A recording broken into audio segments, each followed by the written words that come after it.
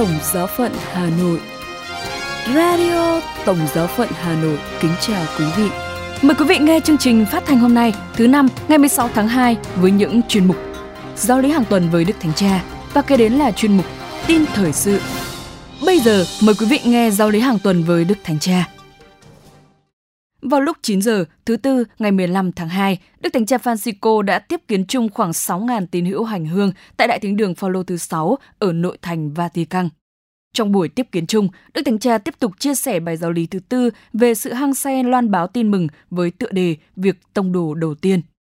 Đức Thánh Cha quảng diễn: chúng ta tiếp tục loạt bài giáo lý về sự hăng say loan báo tin mừng, lòng nhiệt thành tông đồ, sau khi nhìn Chúa Giêsu như mẫu gương và là thầy dạy loan báo. Hôm nay, chúng ta tiến sang các môn đệ đầu tiên. Tin mừng nói rằng Chúa Giêsu thiết lập nhóm 12 mà Ngài gọi là các tông đồ để họ ở với Ngài và sai họ đi rao giảng. Có một khía cạnh dường như mâu thuẫn. Chúa gọi họ để họ ở với Ngài và để họ đi rao giảng. Như thế có nghĩa là hoặc làm điều này, hoặc làm điều khác, hoặc ở, hoặc đi. Nhưng không phải vậy.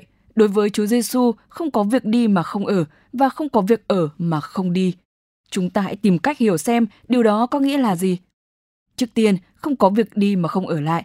Trước khi sai các môn đệ đi thi hành sứ mạng, tin mừng cho biết Chúa Giêsu gọi họ đến với Ngài. Việc loan báo nảy sinh từ cuộc gặp gỡ với Chúa, mọi hoạt động Kitô giáo, nhất là sứ vụ, bắt đầu từ đó. Thực vậy, làm chứng về Chúa có nghĩa là chiếu tỏa Ngài, nhưng nếu ta không nhận ánh sáng của Chúa thì chúng ta sẽ tắt lịm. Nếu chúng ta không lui tới với Chúa, chúng ta sẽ mang bản thân mình thay vì mang Chúa và tất cả sẽ vô ích. Vì thế, chỉ có ai ở với Chúa thì mới có thể mang tin mừng của Chúa Giêsu. Cũng vậy, không có việc ở mà không ra đi. Thực vậy, theo Chúa Giêsu không phải là một điều thân mật. Nếu không có loan báo, không phục vụ, không sứ mạng thì tương quan với Chúa không tăng trưởng. Chúng ta ghi nhận rằng trong tin mừng, Chúa sai các môn đệ trước khi hoàn tất việc huấn luyện họ. Ít lâu sau khi kêu gọi họ, Chúa sai họ đi. Điều này có nghĩa là kinh nghiệm về sứ mạng truyền giáo phải là thành phần của việc huấn luyện.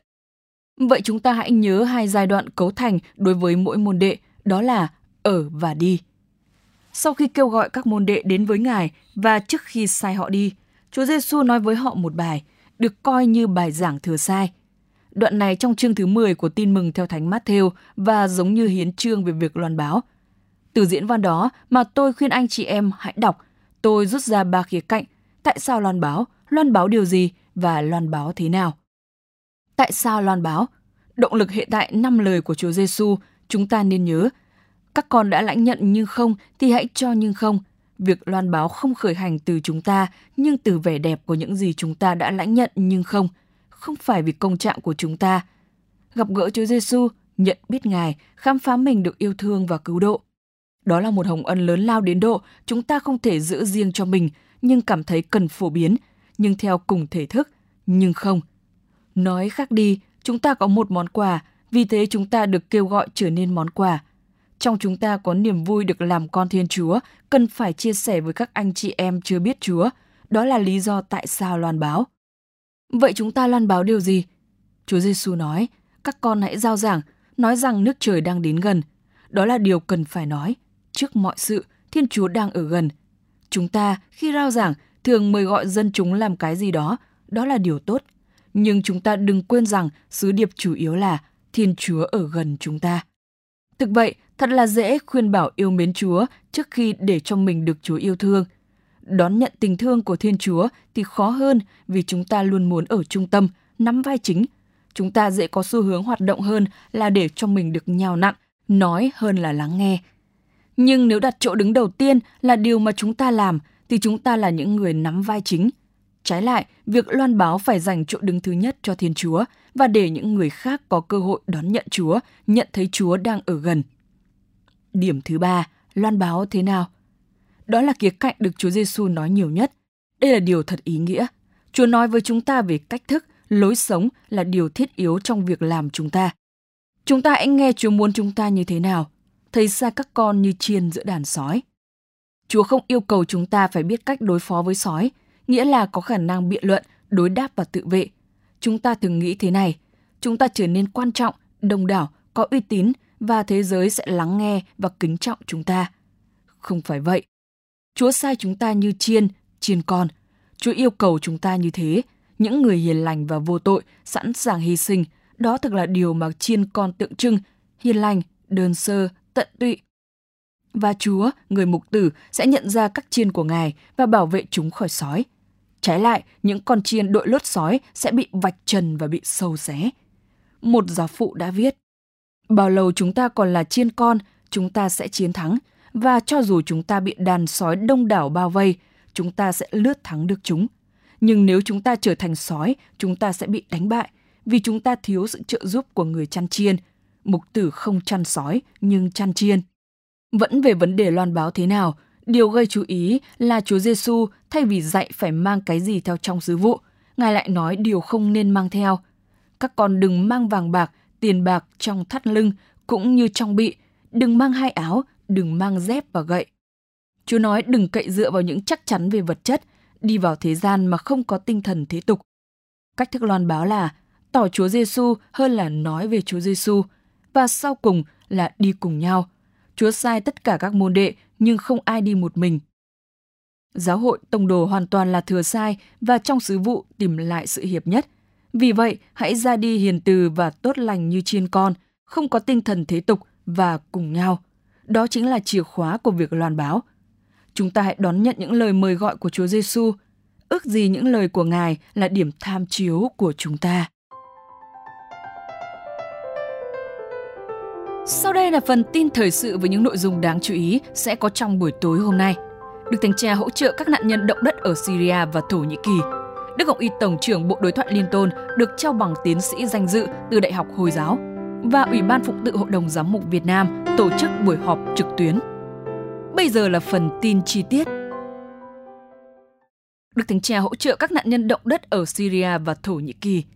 Sau thảm họa động đất kinh hoàng ở Syria và Thổ Nhĩ Kỳ trong những ngày vừa qua, Đức Thánh Cha đã hỗ trợ 10.000 áo giữ nhiệt cho những người không có nơi ở tại hai đất nước này thông qua Bộ Bác Ái. Con số người chết ngày càng tăng và hiện đã lên tới 41.000 người chỉ sau 9 ngày xảy ra thảm họa. Hàng triệu người không có nhà ở và công việc mưu sinh.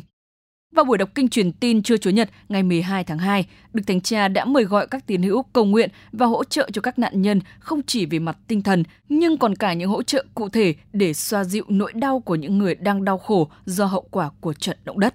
Trên Twitter, Đức Thánh Cha viết, chúng ta không quên những người đang đau khổ do trận động đất ở Thổ Nhĩ Kỳ và Syria.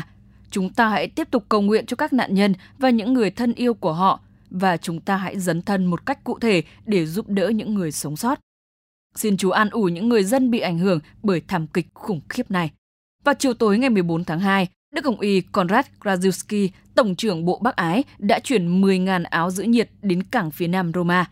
Và sáng thứ Tư, ngày 15 tháng 2, cùng với các khoản viện trợ khác của các tổ chức phi chính phủ và chính phủ Ý, các thùng áo giữ nhiệt đã rời cảng Napoli. Dự kiến trong 2 ngày tới, đồ cứu trợ sẽ đến thành phố cảng Iskenderun của Thổ Nhĩ Kỳ.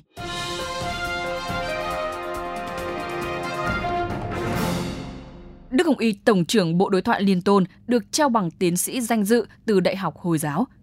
Ngày 13 tháng 2 vừa qua, Đức Hồng Y Miguel Angel Ayuso Gusot, Tổng trưởng Bộ Đối thoại Liên Tôn, đã được Đại học Hồi giáo Sunan Kalijaga do nhà nước Indonesia điều hành, có trụ sở tại tỉnh Yogyakarta, trao bằng tiến sĩ danh dự vì những đóng góp của Ngài trong việc thúc đẩy đối thoại liên tôn trên thế giới. Đức Hồng Y Gusot bày tỏ lòng biết ơn vì sự đánh giá cao của Đại học đối với tài liệu về tình huynh đệ nhân loại vì hòa bình thế giới và sự chung sống. Đây là lý do thúc đẩy Đại học tổ chức sự kiện ý nghĩa này. Tài liệu về tình huynh đệ nhân loại nhằm thúc đẩy một nền văn hóa tôn trọng lẫn nhau giữa các Kitô hữu và người Hồi giáo đã được Đức Thánh Cha Francisco và Đại giáo chủ Ahmed Ettezeb của Al-Azhar ký kết vào ngày 4 tháng 2 năm 2019 trong chuyến thăm của Đức Thánh Cha tới các tiểu vương quốc Ả Rập Thống Nhất. Ông Makin, Viện trưởng Đại học Hồi giáo cho biết thêm rằng, bằng danh dự này là sự đánh giá cao vai trò của Đức Hồng Y Gusot trong việc thúc đẩy đối thoại liên tôn khi Ngài phục vụ ở Ai Cập và Sudan và đã viếng thăm một số quốc gia có đa số dân theo Hồi giáo ở khu vực Trung Đông.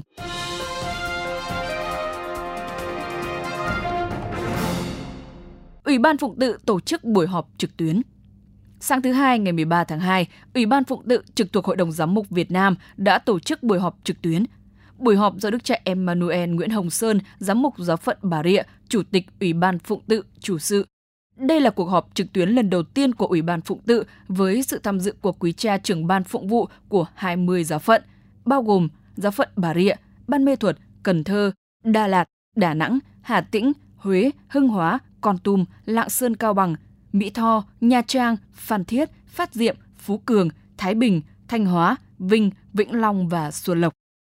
Trong buổi họp, Đức cha Emmanuel đã mời gọi quý cha suy tư và thảo luận hai nội dung chính của cuộc họp là tôn trọng tính đồng nhất và xem xét những khác biệt trong cử hành phụng vụ, và chương trình đào tạo phụng vụ theo tông thư Desiderio Desideravi, đào tạo phụng vụ cho dân Thiên Chúa của Đức Thánh cha Francisco. Với nội dung thứ nhất, quý cha đã đề nghị Ủy ban Phụng tự cần ban hành những quy định, hướng dẫn kịp thời và chính thức, xác định rõ các bản văn phụng vụ, sách nghi thức nào được sử dụng để các giáo phận có thể thực hành một cách đồng bộ. Về nội dung thứ hai, quý cha nhận thấy có nhu cầu đào tạo phụng vụ về thực hành cho các thừa tác viên chính thức như linh mục, phó tế để bổ sung phần đào tạo lý thuyết đã hoàn tất ở chủng viện, học viện, quan tâm hướng dẫn và giải thích phụng vụ cho giáo dân, ca đoàn, giúp lễ để giúp cộng đoàn phụng vụ cử hành đúng tinh thần phụng vụ thánh. Sau hai nội dung được đưa ra bàn thảo, Đức cha Emmanuel cũng đã đưa ra những lưu ý cụ thể và đề nghị quý cha tiếp tục suy tư và gợi ý cho chương trình đào tạo phụng vụ cho dân Chúa theo tinh thần của tông thư Desiderio Desideravi. Kết thúc cuộc họp, Ủy ban Phụng tự và quý cha trưởng ban phụng vụ các giáo phận đã nhất trí chương trình họp định kỳ 3 tháng một lần. Lần họp trực tuyến kế tiếp sẽ diễn ra vào đầu tháng 5. Radio Tổng giáo phận Hà Nội xin chào và hẹn gặp lại.